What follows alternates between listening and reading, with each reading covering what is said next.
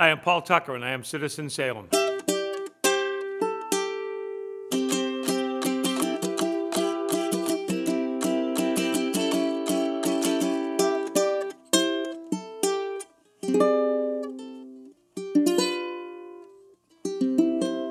Hello, and thanks for listening to another episode of Citizen Salem. My name is Chris Padgett, and I went outside today. It was beautiful out today, so the boys and I went up to Forest River Park, and we threw the baseball around a little bit. Forest River is actually an important part of this episode's guest childhood. Here's my conversation with our state representative, Paul Tucker. How long have you lived in Salem? I have lived in Salem my entire life, with the exception of my first few days at birth, because I was born in Danvers, but lived in Salem after that. We won't tell anybody. And my wife and I lived in Nashua, New Hampshire for a short time when I was on the police department up there. And we lived in Marblehead for a few years in the 90s. We had bought a house there. But we came back, and our heart's always been here. Why'd you come back? Marblehead was an excellent town. We liked it very much. But our roots were here. Our families are here. Our friends are here. And frankly, everything about Salem kind of pulled us back and tugged at us. And we've never looked back. And I don't intend to go anyplace else. Is there anything real to the Salem-Marblehead rivalry? There's there always seems to be a little bit of an edge there between the two towns. Is there something actually there, or you think it's just in the heads of the residents? Well, I wonder if that's having lived in both places. Yeah, so I wonder if that's part myth and not really based in reality. I found that the folks in both places, just very nice people. I mean, everybody wants the same thing. We want nice, safe communities, good places to grow up, good places for our kids to grow up, and a place where we can do everything that we want to do, from education to public safety to socializing, and have a beautiful place to do it as well. And I think both places have that. What's changed about Salem and the amount of time that you've lived here? That's a really good question. To me, I'm a neighborhood guy. I was a South Salem kid. And my daughter Megan actually lives in the house I grew up in. I was a Forest River kid. And back then, growing up, everybody's identity at the time was through a playground or a park. I knew the Common kids. I knew the Mack Park kids. I knew the Gallows Hill kids. I was a Forest River kid. Spent every day of every summer there for every year growing up. Played Little League baseball there, played midget football league there. And to me, I guess the biggest changes from what I see, I think kids have kind of lost their identity a little bit in terms of the playgrounds. And the other thing that was really a nice thing growing up is there was mom and pop stores in every corner. Nobody probably ever heard of it, but DeLand's Variety was at the corner of Forest Ave by Lucia Street, where I grew up, and it was just run by a nice old couple. Those stores, those neighborhood identities, I think a lot of it has changed. And not that we need to turn back the clock to those days, because I think there's so many wonderful things that are happening in Salem. But there has been a change. There has been a little bit different growing up. I think that people's interests might be different now. I played a lot of sports as a kid growing up. Now there's so many other avenues for kids to go in. So I guess that's part of the natural transformation of a society. If somebody saw you walking down the street, other than as a Forest Hill kid, if someone saw you walking down the street, how would they know you? How does a citizen of Salem recognize you? Well, it's funny. It depends on when they knew me and what phase of my life. So for several years as a kid, I delivered newspapers all over Forest Ave and Lafayette and Wisteria.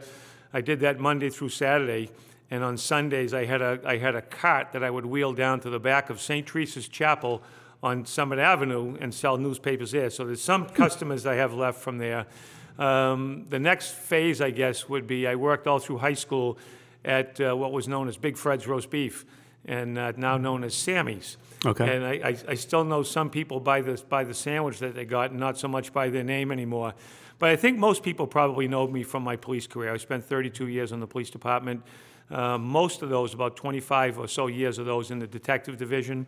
And I was very fortunate. Bob St. Pierre was the police chief, was very good to me. He was a great mentor in my career. And fortunately, at some point when I made captain, I was a captain for over 20 years in the detective division. I ran the investigation unit. And then for the last 5, I was the police chief, which I enjoyed immensely. I had just a wonderful career. Being a police officer in Salem, I think the people have a deep appreciation for our public safety team, police and fire. And then for the last 4 years, I've been an elected official. I've been a state representative. I go to Boston. I represent the city's best interests on Beacon Hill, and I get to be involved in a number of statewide initiatives as well. And I've just started my 3rd term. So nobody's been more blessed than me. I've had so many good friends here. Just a wonderful place to grow up.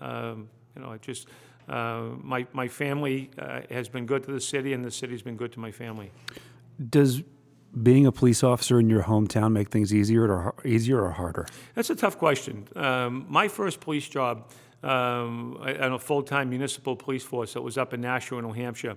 And I guess one of the benefits would have been that I was a stranger up there. I didn't know anybody, and you can enforce the law always in an even-handed manner. There's no question about that. But there was never the pressures of people that you knew that you had to interact with at sometimes less than their most optimal time. Mm-hmm. But I was also very pleased to get a job here in Salem. And I think in my whole career, I've kept a good balance of knowing the city, knowing the people, knowing when and how to use that discretionary power that police officers have, and knowing when there's just nothing you can do, that you had to apply the law as it is written. When the transition from being a detective to chief, is that something that you get promoted into? Do you lobby for that position? How does that work? So for my first 3-4 years, I worked in the patrol division, in the cruiser, in uniform, and I was able to make it into the detective division, which is something that I had really had my heart set on.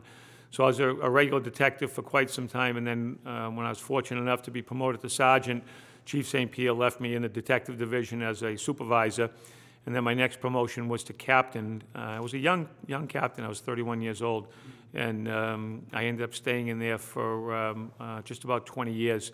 And sometimes the most interesting, sometimes the most frustrating, but never dull, and always plenty of variety. And I have to say that my family has just been wonderful throughout a police career. I can't tell you how many times either the phone rang in the middle of the night. I can tell you one example. On a Friday afternoon, we were getting ready to head to Maine for the weekend, and I got a call on my beeper from an informant of mine that told me about a case that was going to go down over the weekend, and I unpacked the car and had to stay. I'm not complaining. I knew what I signed up for, and I got involved in a lot of interesting situations and cases. And the job, frankly, it took me all over the country and all over the world.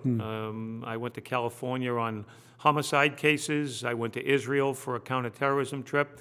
The job's been very good to me. And I just hope that we still have a lot of young men and women that are interested in going into police work. I'm very proud of my son, who's been on the job now for about 7 years and actually just got promoted to sergeant a couple of weeks ago.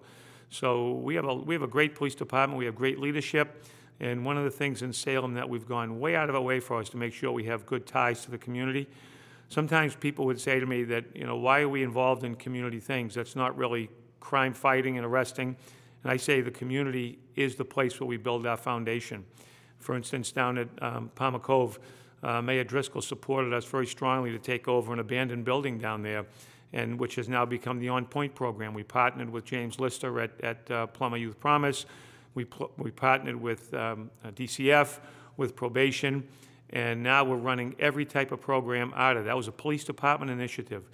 Frankly, I'm very proud of the fact that as chief, I got the department accredited. We received statewide accreditation, which means that we're adhering to the best practices. So we've done a lot of good things.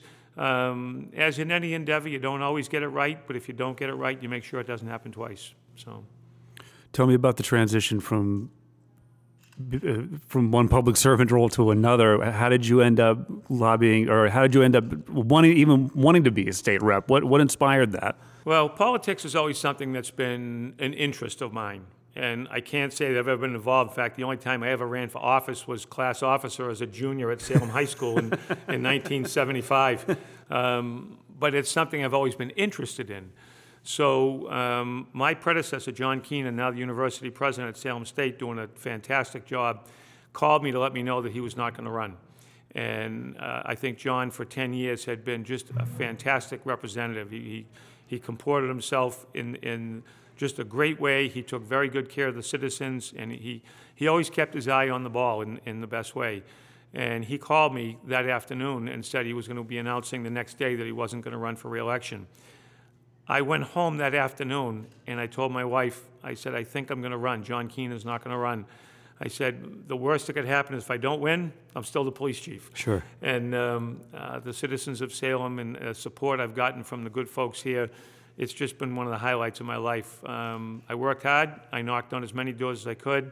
I reached out to people, and the reception was very good.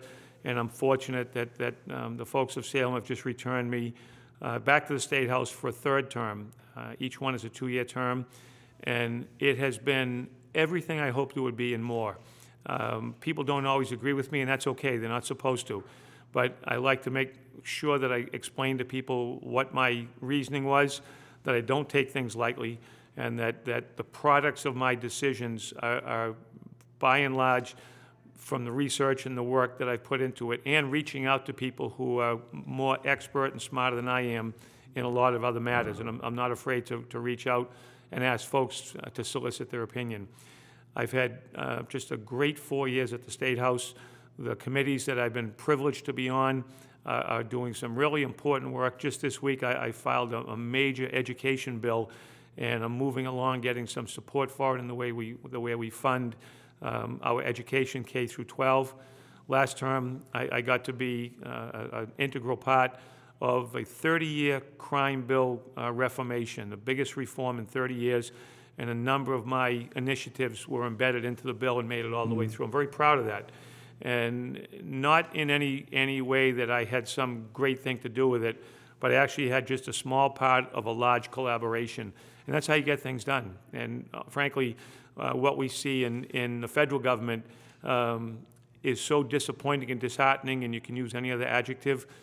I like to think that in Massachusetts, we're collegial, we get along, we respect the other party, and I think they respect us. And though we don't always agree, that's not the way it has to work. But at the end of the day, I like to think that most of us want to get to the same place. We may take a little different path of how we get there, but I also think we also have the best interest of the people of Massachusetts at heart. If you could pick one thing out of that, maybe not even out of that list of things that you just said, what is the one thing that you're doing to make Salem better? I listen to the folks in Salem. I take to heart what they're looking for, and what I offer in return is honest, hard work, and accessibility. I'm very proud about my accessibility. If somebody asks me to come to an event, unless there's something that I just can't get out of, I'll you're be here. There. Yeah, this is, and I also think it's important, particularly in this day and age, for the voters who are informed and they pay attention. I think it's important for them to know what their elected representatives are doing and what it is that's driving them to make certain decisions. So I work hard. I always have. Until the day I stop doing this job, I want to keep doing it the same way, with honesty, with integrity, and it's the way I've done my whole career. And as I said earlier, we're not perfect people. We're not in a perfect world. And if you make a mistake, you make sure it doesn't happen again. And I put a lot of time and effort into being the state representative from Salem, as do many of my colleagues at the State House. And sometimes you have to weather some of the criticism, but as long as you know that in your heart you've made the right decision, I'm okay with that. Thanks, Paul. Appreciate it. Thanks for being asked. It's great. Great, thank you. And that's my conversation with Paul Tucker. When I spoke to him, he had a lot more hair than he does now. He recently shaved his head as part of a benefit. So if you see him around town, make sure you give his head a rub. Thanks to Chris and Mary Ellen at Notch Brewing for letting us use their brewery to record this episode. Notch Brewing and Tap Room is online at notchbrewing.com and at 238R Derby Street in Salem, behind Waters and Brown. Alex Asacker wrote and performed the Citizen Salem theme song on her ukulele. Citizen Salem is recorded and produced by me, Chris Padgett. Additional photography, you can find it on Instagram by Bowie Padgett. If you or someone you know would like to be featured here, send me an email at citizensalem1626@gmail.com. Thanks for listening to Citizen Salem.